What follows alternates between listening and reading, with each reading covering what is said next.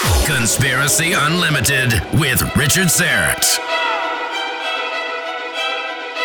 On this episode, The Secret Life of Howard Hughes. It all kind of begins in 1966 when he had this iris implant. And so he started changing his appearance in 1966. At that point, he was married to a lady named Jean Peters. And Jean Peters, according to the books, never saw him after 1966. If you want to support my work here at Strange Planet, please consider becoming an official donor. It's easy. Just go to patreon.com/Strange Planet. There are several donation tiers to choose from $1 per month to $50 a month. For the month of December, new donors at the $10, $20, and $50 per month tier receive a free mug from my Strange Planet shop. Donors in the $20 tier also have their names appear on a crawl during the YouTube live stream of my weekly radio program, The Conspiracy Show. And donors in the $50 tier receive a special on-air thank you on my radio program. Whatever you give, your support helps keep my radio program and this podcast going. Help me pursue the truth wherever it leads. Patreon.com/Strange Planet. Thank you, and God bless.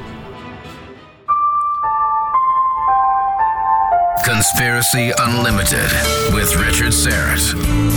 Pursuing the truth wherever it leads. Exposing evil and corruption and the secret machinations of powerful elites. Revealing the high strangeness beneath the surface of our supposed reality. Coming to you from his studio beneath the stairs. Here's Richard Serrett.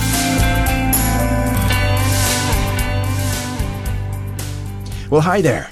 We are counting down to Christmas here at the Serrett household. Our artificial tree is supposed to be delivered today. Yes, you heard me correctly. I lost the debate, the great real tree versus fake tree debate. I wanted a real tree, but I was overruled by the rest of the house. We're getting a white artificial tree delivered, already strung with lights. Why not? All Christmas cards are now delivered via email. Next year, I anticipate all the Christmas packages will be delivered by drone, and our children can go sit on a robot Santa at the nearest box store. Makes me want to run away and become a Mennonite. Who's up for a good barn raising? Mark Music, the co-author of Boxes, The Secret Life of Howard Hughes, is standing by with a remarkable story. He'll reveal, among other things, the reclusive billionaire's links to the murder of mobster Bugsy Siegel, and the killers of President John F. Kennedy are revealed, as well as the real identity of the long-haired crazy man that Howard Hughes placed in the Desert Inn Hotel to distract the world while he escaped. Eva McClelland kept her secret for 31 stressful years as she lived a nomadic existence with a man who refused to unpack his belongings for fear he would be discovered and have to flee. Only her husband's death finally released. Only Hughes' death in Only her husband's death finally released her to tell the story that had been burning inside her for decades.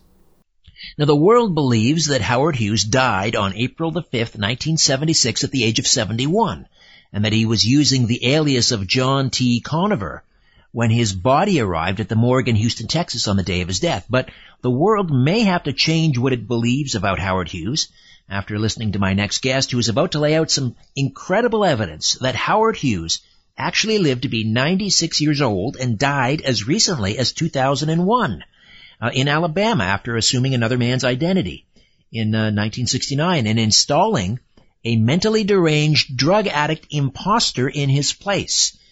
Howard Hughes supposedly was married to one Eva Renee McClelland for 31 years. Here to tell us all is Mark Music, who is a retired Nebraska Air National Guard Major General. Mark dedicated over a decade to uncover this story, which he never expected nor sought to tell. Mark Music, how are you? Well, I'm fine, Richard. Thank you for having me. So let me go back to the beginning. First of all, this is history-changing information. I remember as I would have been 12 years old in 1976, and so many historical events I remember watching on my mother and father's TV set in their bedroom. I was sitting on the corner of the bed when they discovered, or when they flew a very emaciated-looking Howard Hughes, or the person we thought was Howard Hughes. I can't recall where they landed, but he was like in a medical helicopter or plane. There he was on the gurney, and of course he died a short while later. And now we're learning, of course, because of your research, Douglas Wellman's research, that wasn't Howard Hughes who died in 1976. That's where the story begins. But let me go back a little bit further. You were in the National Air Guard in Nebraska. I mean, that's about as far from Howard Hughes' world as, I can imagine. How did you get involved in this remarkable story? Well, that's a good question. I worked for a nonprofit organization, and I met a lady. Her name was Eva McClellan. She lived in Alabama, and she wanted to leave some property to the nonprofit. And so I talked to her several times on the phone in 1999, 2000, and I knew her husband was getting up there in years, and I knew he had died in November of 2001. I met her January 2002, and she started relaying this story to me that I thought was just absolute lunacy. It was total craziness. And her story was that she was married to Howard Hughes, and he had just died in 2001. And I thought it was nothing could be true of this story. But as I listened to her over months and years, nothing ever changed. No details, no information, no dates, no nothing. And then I thought, well, I'm going to start to research this thing, and found out that what she was telling me was confirmable. It was all confirmable. And the story was that she met a tall, handsome man in 1969 in Panama, where she was working at that time. And she did not know who he was. He was using the name of Nick Nicolay. He had the idea of a man named Werner Nicely, but he was using the name Nick. And he would just disappear. She wasn't sure where he went. They became engaged in March of 1970, and they were married in May of 1970. Did she know anything, now prior to him revealing his identity, did she know about Howard Hughes? Did she know what he looked like? Well, Howard Hughes, of course, was in the news at that point in time, going back and forth from a long-haired, long-fingernailed, drug-addicted, bedridden, 90-pound man to a man who actually had meetings with the president of Nicaragua, the governor of Nevada, and things like that, and they described him as a commanding man. Yeah, we should just explain the discrepancy there. You're right. I mean, towards the end of Howard Hughes' life, or who we thought was Howard Hughes, we have to keep throwing that proviso in there, but the idea was, we were told that he was living in the penthouse of the Desert Springs Inn in Nevada. Right. And was surrounded by very controlling people, and was an absolute germaphobe, and had, again, long scraggly hair, fingernails. For those that have seen Leonardo DiCaprio in The Aviator, that's sort of the depiction towards the end of his life. But at the same time, we were getting reports in the media that no, Howard Hughes is having meetings, he's conducting business, he's just as we remembered him, very dapper and together, very lucid. So we were having these conflicting reports. And he actually changed his looks. He lightened up his hair. And he actually had surgery that he had iris implants, blue implants, implanted in his eyes. That was 1966. So he looked different. He really didn't look like Howard Hughes. But if he went to these meetings, he could make up to look like Howard Hughes again. Interesting. Did they have that technology to iris implants in the late 60s?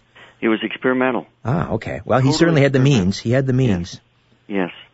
But he could buy anything he wanted to, and he bought himself another identity. The identity that he took was a man working for the CIA who basically disappeared in the late 60s. We have no idea what really happened to him unless he's living under some other identity.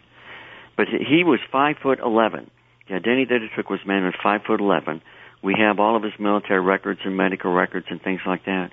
So now we have 5'11", a man who's now 6'4". and it just doesn't all add up. Right. Howard Hughes was 6'4". Correct.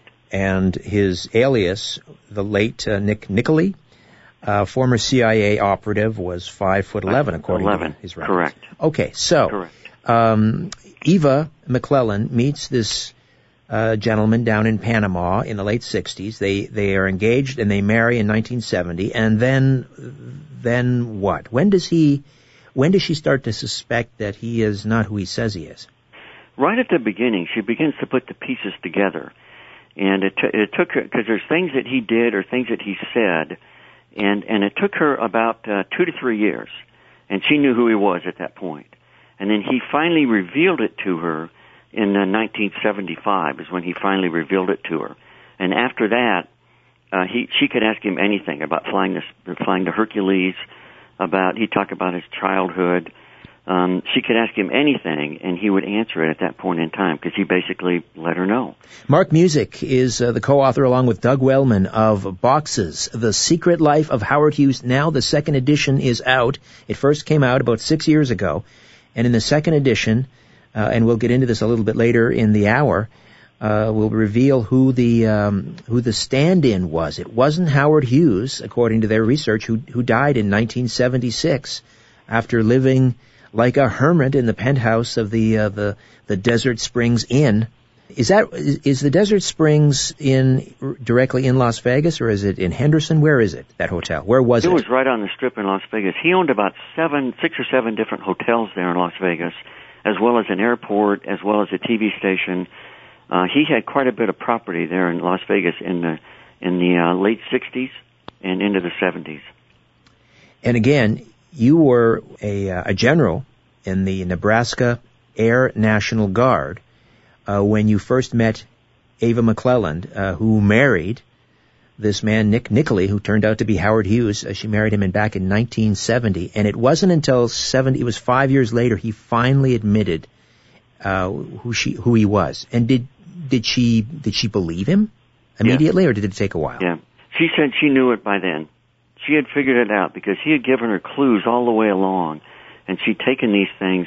Eva was a very, very smart lady, and she kind of knew when to quit asking questions and when to quit bugging him and that type of thing. And so she put these things together, and so when he revealed it to her, she told me, I already knew it. I already knew it was Howard Hughes. And where did they live in Alabama? It was in a remote location, wasn't it? In Alabama, they left Panama in the summer of 72, and they moved to Arizona. And they lived in Arizona, several different places, 72, 73, and 74. They left Arizona in about April of 74 and moved to west of Troy, Alabama, which is where Eva basically grew up, in Troy, Alabama. And then they moved there in Troy, Alabama, near Troy, Alabama, for about 5 or 6 years, and they finally ended up on a wooded property, remote wooded property west of Troy, Alabama, about 6 or 7 miles. And did he have bodyguards? Did he have a staff with him keeping an eye on him, or were they on their own? He had aides all the way along. He had aides when Eva first saw him in 1969. He had aides around him. She said he was always doing business. When they got married, he'd go out in the middle of the night and make his phone calls and do business. He always had people going along. And then when they moved into Arizona, again, they had people there with him. When they moved to Alabama, again, they had people there. And there was these aides. There were three, usually 2 or 3 around them, went into Florida. They moved with them. They were always around. In fact, Eva saw them. Eva said, can I meet your friends? And Nick said, no, that's way too dangerous. You can't meet my friends. But they were always there. Sometimes her car would break down, and they'd be there to help her with that breakdown. And then when the stand-in died in 1976, April 1978, they just disappeared. They were gone then at that point. So in 1976, by this time, he's admitted to, Howard Hughes has admitted to Eva, his wife, that he is Howard Hughes. Then the news comes on that Howard Hughes died in 1976. So we need to talk about this stand-in. First of all, in 1970, Howard Hughes moves to Panama, or at some point he moves to Panama, and he meets Eva in 1970. So, had he? I mean, how long had he been plotting this scheme where he would have a stand-in that was later identified as Howard Hughes in 1976? Well, it all kind of begins in 1966 when he went to from Los Angeles to Boston to have what they call eye surgery for an eye problem, and that's when he had this. We think that's when he had this iris implant, and so he started changing his appearance in 1966. At that point, he was married to a lady named Jean Peters, and Jean Peters, according to the books, never saw him after 1966. They were never ever together.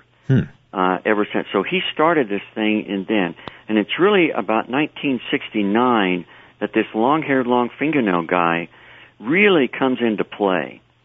And that's the same time that Howard now is moved on this other identity. So they throw this long-haired, long-fingernail guy in there just to add total confusion on what's really going on. Well, I mean, Howard did have idiosyncrasies, more hang-ups than a Christmas tree, as we used to like to say. And of course, Eva attested to that, and she left him on a number of occasions because of that, but they always got back together because they were in love. But, I mean, how much of that, the germophobia and all of that, how much of that was actually Howard Hughes? He was definitely a germaphobe. Eva made comments to me about, she would feed him and give him the food off stainless steel plates and things like that.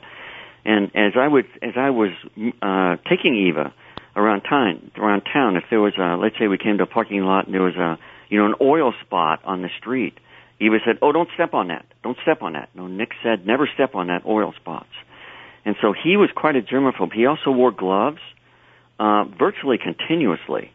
He wore gloves. I think for several reasons. One, he'd leave more fingerprints that way.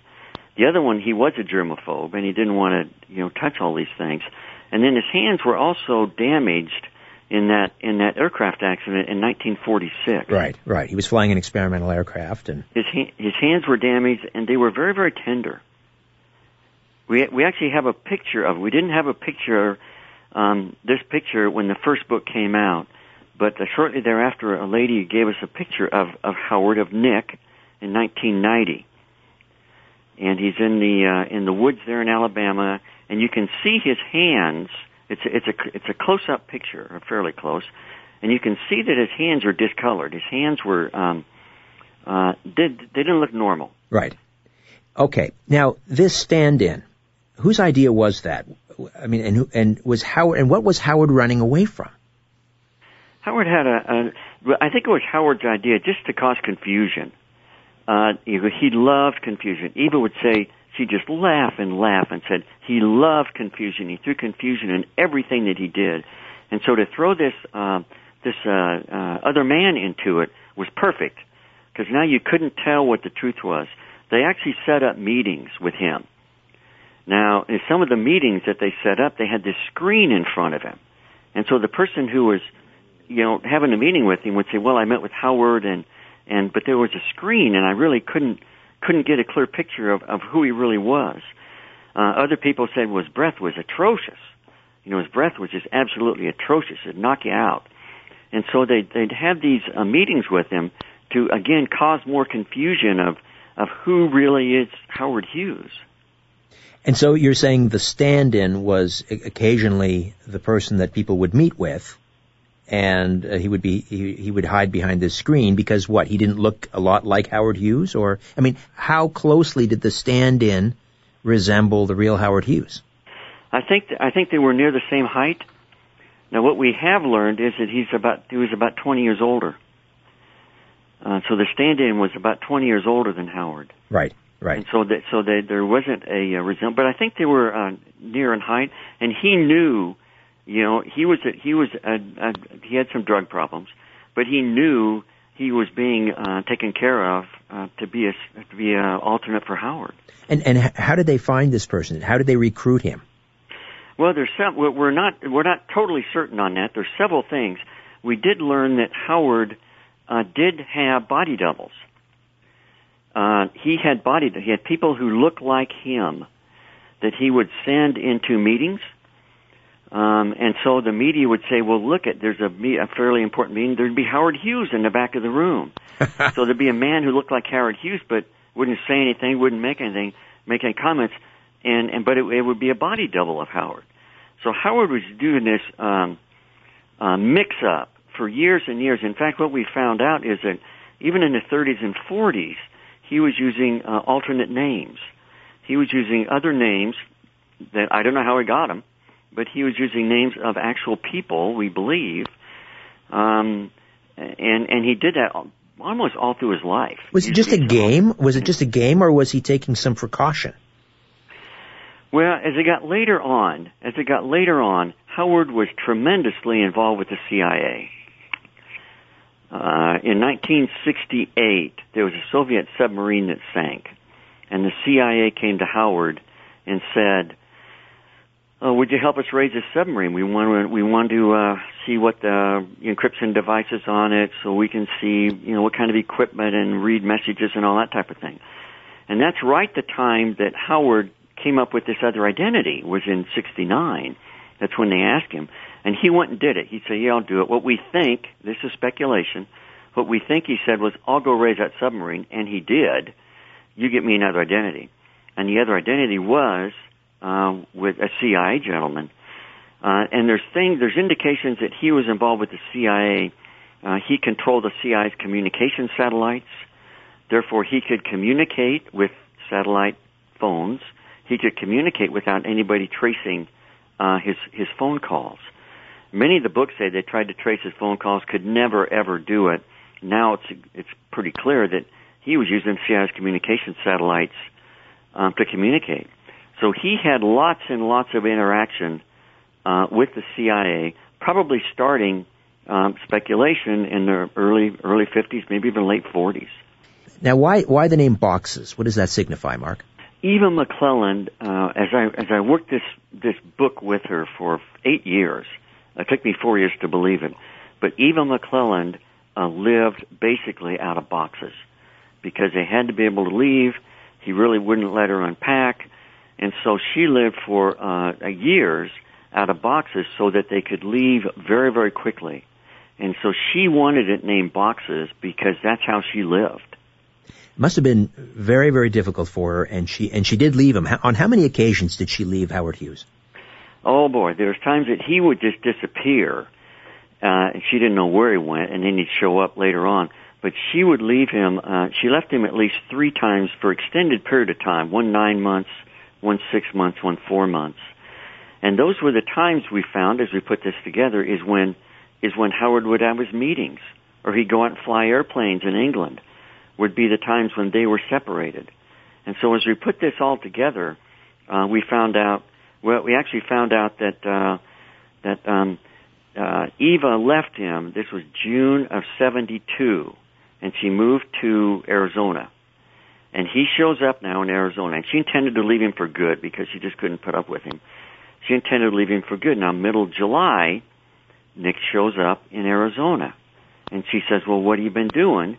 And he said, well, I had some business to attend to. And as we put this together, I said, Eva, do you know what happened in June of 72? No, she didn't. I said, Watergate. And Hunt and Liddy, who were arrested for Watergate, were on the payroll of a guy named Robert Bennett, who worked for Howard Hughes. Ah. The office they went into, a gentleman named Larry O'Brien. Mm-hmm. He was also on the Howard Hughes payroll. So we have people on the Howard Hughes payroll going into an office on the Howard Hughes payroll. And you remember that 18-minute lapse in Richard Nixon's tape? Yes. According to H.R. Halterman, that was the Howard Hughes connection to Watergate. And that's why it could never, ever be released. It could never, ever be let out. Fascinating. Because we found out that Howard actually owned Nixon. He owned him flat out and wanted to do him in because he wanted Nixon to stop nuclear testing in Nevada, and Nixon really didn't do that. Aha! There's another chapter in history. Now, I have to ask you, why you? Why did she choose, why did Eva McClelland, the widow of Howard Hughes, choose you and Douglas Wellman to tell her story? Why didn't she take this to the New York Times or, I don't know, Harper? I guess she trusted me. She liked my military background. I'm a retired Major General. She liked my military background. But I think the big thing was, I talked to her on the phone several times in 1999 and 2000, and she called me up one day and said, "Mark, I need some help." And I said, "Okay, Eva, what is that?" And she said, "Well, Nick came back, and they were living in these trailers that you had to go up about 3 or 4 steps to get up into the trailer." And she says, "Nick's health is failing, his mobility's failing, he can hardly get up the stairs anymore. And I'm trying to get the VA," he was getting medical help from the VA in Montgomery, Alabama. He was trying to get the VA to build a ramp, and it wasn't going quick. And so I called up the head of the VA in Montgomery, Alabama, and made contact and requested this ramp to be built. And it got built. Aha. Now, whether my input did anything, I don't know, but it got built. In fact, it's documented in his medical records from the VA, which we have.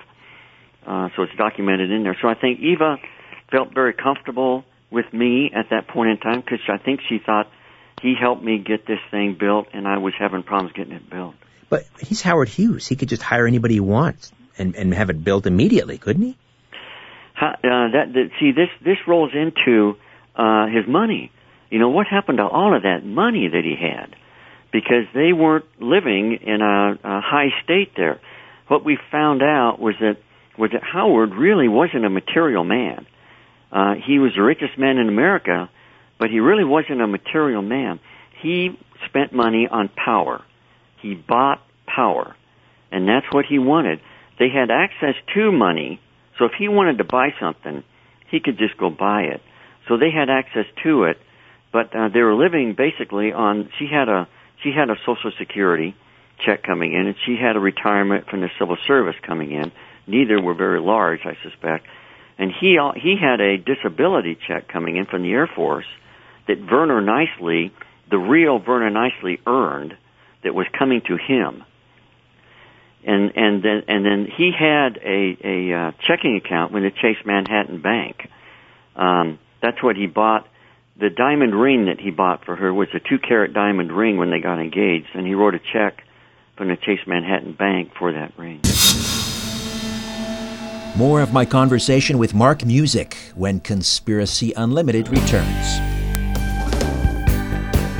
It's the tea everyone is talking about, and nothing does what Life Change Tea does. Life Change Tea from GetTheTea.com leaves me feeling refreshed and healthy every day. Why not discover for yourself what this amazing line of organic, non-GMO, caffeine-free herbal tea can do for you? In fact, there's some great deals happening right now at GetTheTea.com, just in time for Christmas. Check this out. Buy 2 super teas and get 1 for free. This special includes 3 one-month supply packages of super strength tea. That's 8 tea bags per package. Start feeling rejuvenated right now. There's also a holiday special on my favorite, the Formula 13 pomegranate tea. Buy 2, get 1 for free. 8 bags of tea yields 4 gallons, which lasts 1 month. And it's a new, stronger formula, the same strength cleanse as the super tea. These amazing herbal teas that provide a daily gentle cleanse are not available in any store.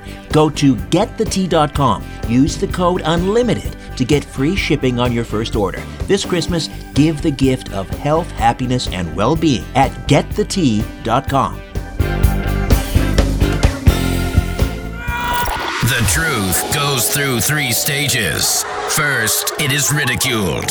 Then, it is violently opposed. Finally, it is accepted as self-evident. Let me just read that again, what that means. Conspiracy Unlimited with Richard Serrett. Mark Music, co-author of Boxes, The Secret Life of Howard Hughes, is here. All right, before we get into Bugsy Siegel, I just want to back up. I don't know if you... Did you want to divulge who the stand-in is? One of the stand-ins that we know is a man named Brooks Randall. Brooks Randall was a actor. I don't know how good of an actor, but he was an actor, and he looked like Howard. He resembled Howard Hughes in height and look and so forth. And we know that has come to us through a lady who knew Nick and Nick told her that Brooks Randall was one of the people who they used as a stand-in for him. And so we're pretty certain on that. We've tried to do some tracking on Brooks Randall and have had a hard time finding additional information on him. But we do know that, according to this lady, who we'll talk a little bit more about later, she gave us that name.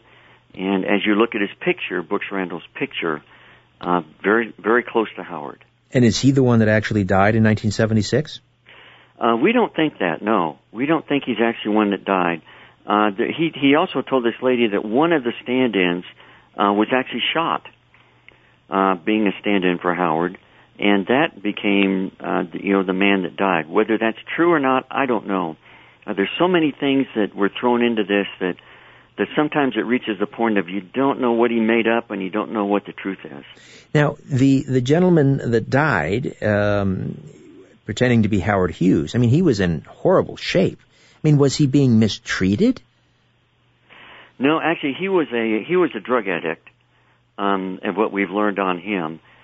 He was actually treated probably fairly well. We think he was about 20 years older than Howard, and he was kept, with food and with drugs for his normal life, for his natural life, until he finally passed away in 1976. But in 1973, he was in a hotel in London. This was that tall, emaciated man, and he fell, and he fell, broke a hip, and the doctor came in and basically said, "Oh my God, this looks like a Japanese prisoner of war. 90 pounds, couldn't talk, was just declared mentally incompetent at that point in time. Sad physical shape." And the interesting thing is, about 6 weeks prior to that, Howard Hughes, the real Howard Hughes, had flown a plane in England 3 times in June and July of 73. He'd flown a plane in England 3 times, and the pilot with him said, this is a commanding man. He's a friendly man.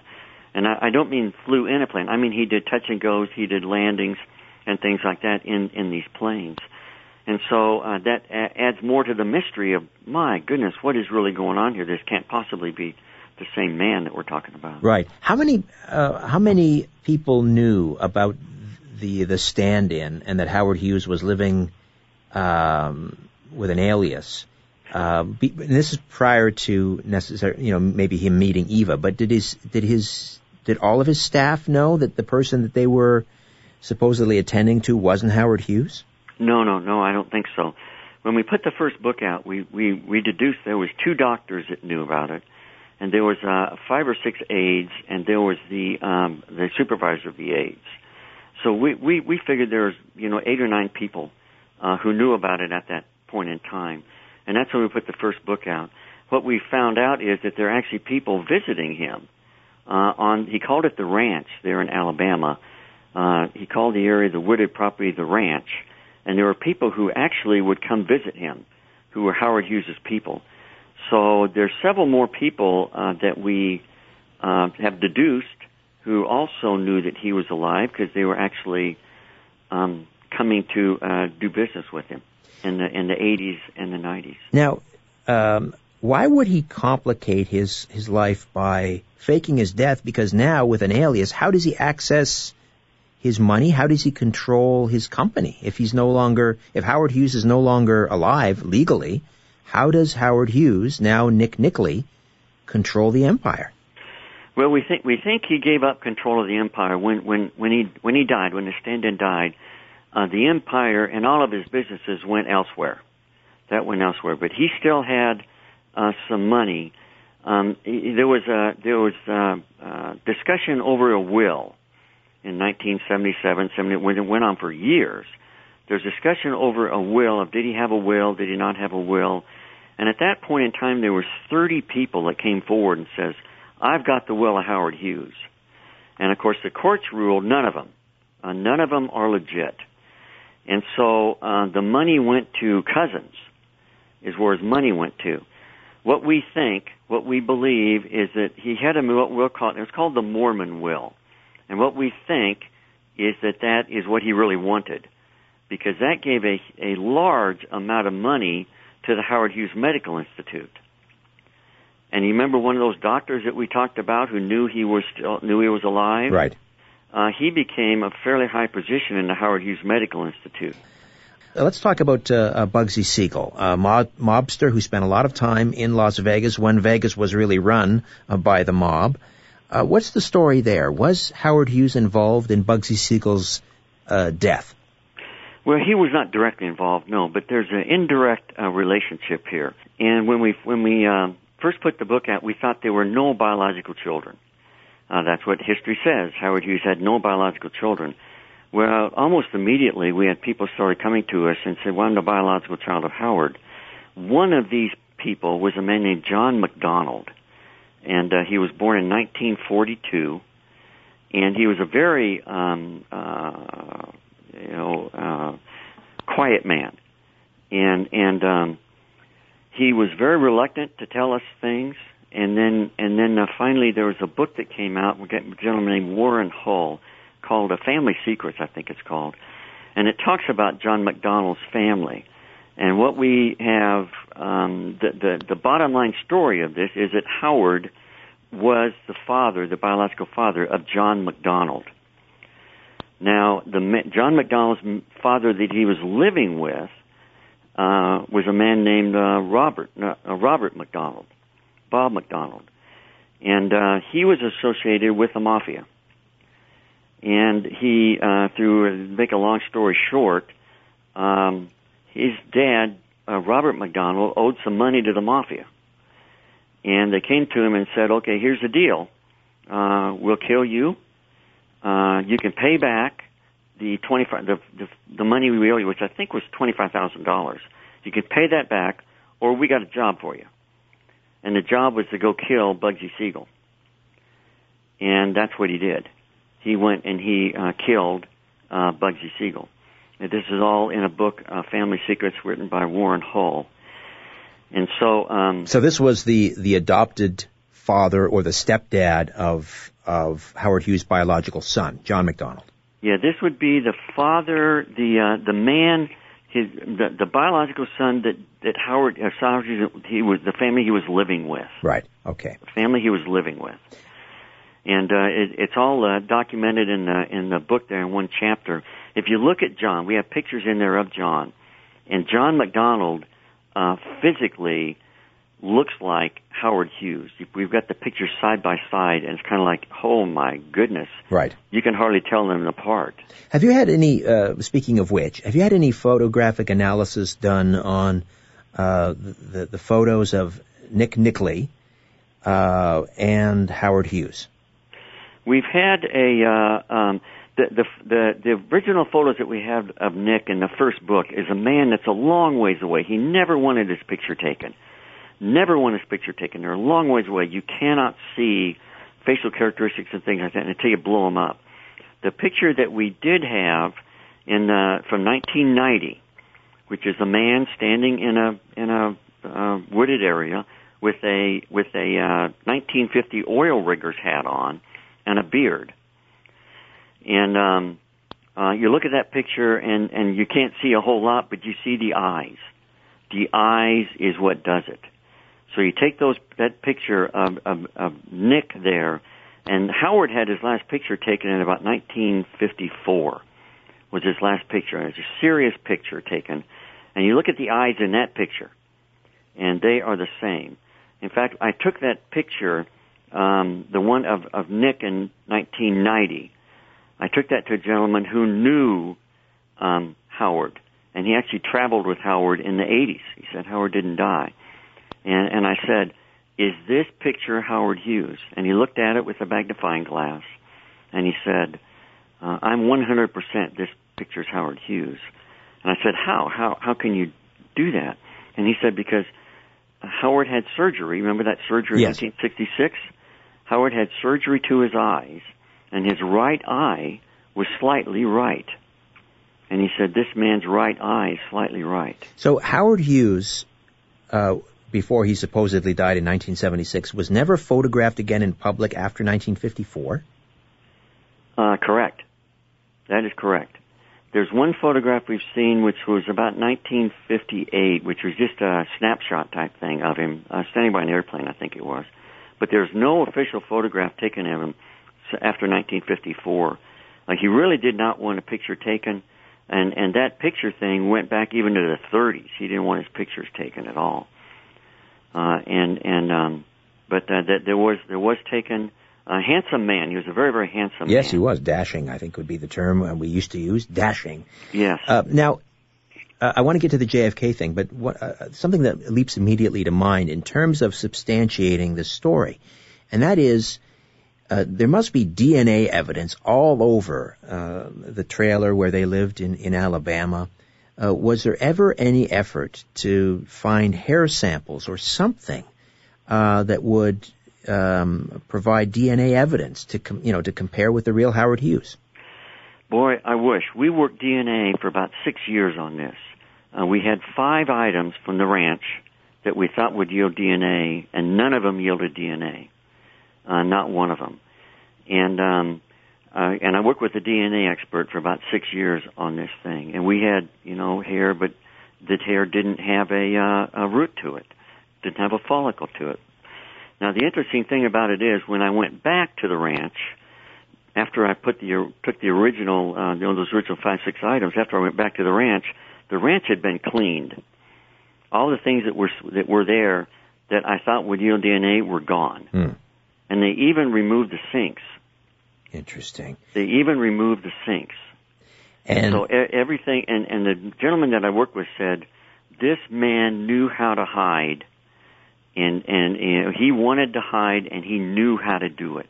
They said he had help in hiding. How about handwriting analysis? There must have been samples of handwriting. Did he write notes to Eva? He did. We've got that. We've got some notes that he wrote to Eva. They do not match. They do not match Howard Hughes' handwriting. And I believe Howard Hughes never wrote. What I think he did, I think someone wrote everything that he needed written. And the reason why I say that is because his spelling was atrocious. Eva would say he only had about an 8th grade education, and she said his spelling was absolutely atrocious. And that's why we believe that much of the writing that Howard Hughes has is he dictated it. It doesn't match. Right. He just dictated it to somebody. Yeah, so he dictated it doesn't match. In lieu of DNA evidence, in lieu of handwriting samples, isn't this just Eva McClellan's story? I mean, what other tangible evidence? I mean, you have other people who worked with him and corroborate it, but is there any other physical evidence that Nick Nickley was in fact Howard Hughes? We've got those pictures, and there are facial characteristics on the pictures after you blow them up that it's him. His height was 6'4". He had a very rounded head. Nick had a very, very rounded head. Nick's feet were burned and his hands were burned. People said his feet were burned much worse than his hands were burned. He told a lady that he was involved with an aircraft accident, and she really didn't believe him. He told a lady, I'm Howard Hughes. She really didn't know what to believe at that point. And so there was a lady that came forward to us who knew them in 81 through 84. And she was a student at Troy University. And she got to know them very, very well. And he told her, I'm Howard Hughes. He told her who he worked with. He told her names. He told her all kind of things about Watergate. He told her about the Kennedy assassination. He told her about travels that he did. People came to visit him were Howard Hughes' people. She would pick up packages from the post office, and they were from the Howard Hughes Medical Institute. She would deliver postcards that he wanted to go out, and they were to Howard Hughes' people. Let's just spend a few moments talking about the possible connection between Howard Hughes and the assassination of JFK. Okay. All right. What we've got there is this lady who was a student in 1981 through 84. Howard basically told her that the JFK assassination, this is in the second book, was done by the mafia. Frankie and Johnny, who he said it was. Frankie and Johnny. He let know Johnny is a gentleman named Johnny Roselli. Right, from the Sam Giancana gang in Chicago. Correct. And Frank Nicoletti, isn't it? I don't know who Frank is. I think that's Frank Nicoletti. See, we could never figure that out, who Frank is. But Johnny, because Johnny, remember John McDonald's dad, yes. Robert, at their house, this would be in the 40s, Howard Hughes would come and eat meals with them. And also Johnny Roselli, because his dad was associated with the mafia. Johnny Roselli would come and socialize with them and have meals with them, too. So now we got in the 40s, we've got Nick, whose biological son is living in this house. He's coming and socializing with them, and also the mafia is socializing with them. So we got a tremendous linkage between Howard and the mafia that goes back to the 40s. Aha. Okay. I was mistaken. It wasn't Frank Nicoletti. That was Charles or Chucky Nicoletti. So I'm not sure who Frankie was, but fascinating chapter.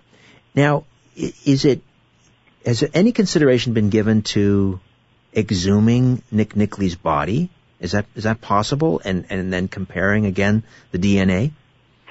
Okay, Nick Nickley, Howard Hughes was cremated. Ah. And so, of course, I wish we could get something out of that, but we're not getting any DNA out of that. And so, he was cremated at that point, and that's all part of the story. Is Eva asked me to go help spread the ashes, and so I went and helped her spread the ashes at the Navarro Beach in Florida, where they lived for about 6 months on the beach there, and they both enjoyed that very much. The aides were right behind them in this beach house that they're living in, and so he's there now. The stand-in, supposedly, and I don't know if the stand-in's still there or not.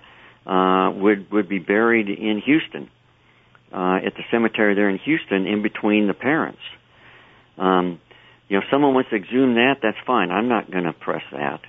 And I will go out on a limb and say that stand-in's DNA will never, ever, ever, ever match the two parents in that gravesite. It will never match. If the stand-in's even there, someone even came to me and said, well, I doubt if the stand-in's even there anymore. They've probably taken him out and put him someplace else. Howard Hughes, he was truly the disappearing man, wasn't he? He would disappear, and he did it even from the 30s. There's people who interacted with him in the 30s and 40s, and he would just disappear. And then Eva would have, he'd disappear for, when they first met in 1969, he disappeared then for December 69 and January 70. He just disappeared. And he came back in February of 70. And Eva did not know him very well then. But she said, well, where have you been? And he said, well, I had some business to attend to in the States. Well, he disappeared for good in 1976 and for the next 25 years. And he didn't make it easy for you to piece this together either. Mark Music, a fascinating chapter in history, and I thank you for bringing this to the fore, both you and Douglas Wellman. Boxes, The Secret Life of Howard Hughes. Thank you so much, Mark. Richard, thank you. This has been fun. My pleasure. Okay, before I dim the lights in my little studio beneath the stairs, I'll be back in a flash with a few words about an upcoming episode. Have you subscribed to my free monthly newsletter yet? The Inner Sanctum is jam-packed with news and information, and it's delivered free to your email inbox once a month. All you need to do is register your name and email address at my website, strangeplanet.ca.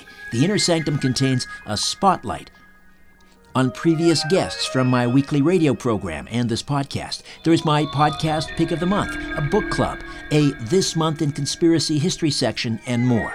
The Inner Sanctum is yours, absolutely free. Again, all you need to do is register at strangeplanet.ca. And once you've registered, your name automatically goes into a monthly draw for great Strange Planet gear from my Strange Planet shop. Register right now at strangeplanet.ca.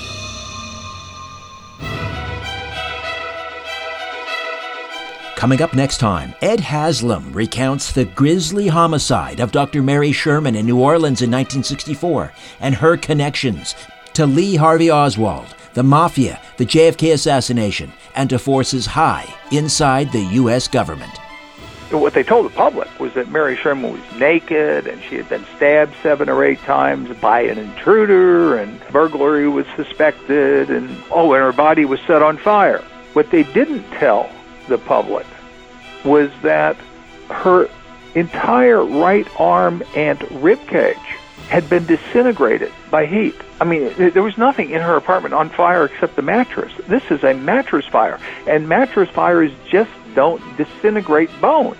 They're not nearly hot enough. And as you look at the photos, you can see this very clearly. It's also written very clearly in the autopsy report. Her entire right arm and rib cage are gone. You can stand there and see the internal organs of her body because the heat was so extreme. Until then, I'm Richard Serrett. So long for now. A new Conspiracy Unlimited with Richard Serrett drops every Monday, Wednesday, and Friday at conspiracyunlimitedpodcast.com. Blow your mind. That is all for now. Oh, and remember to share and give a 5-star review because we have huge egos and need love. We're like cats. We need constant petting.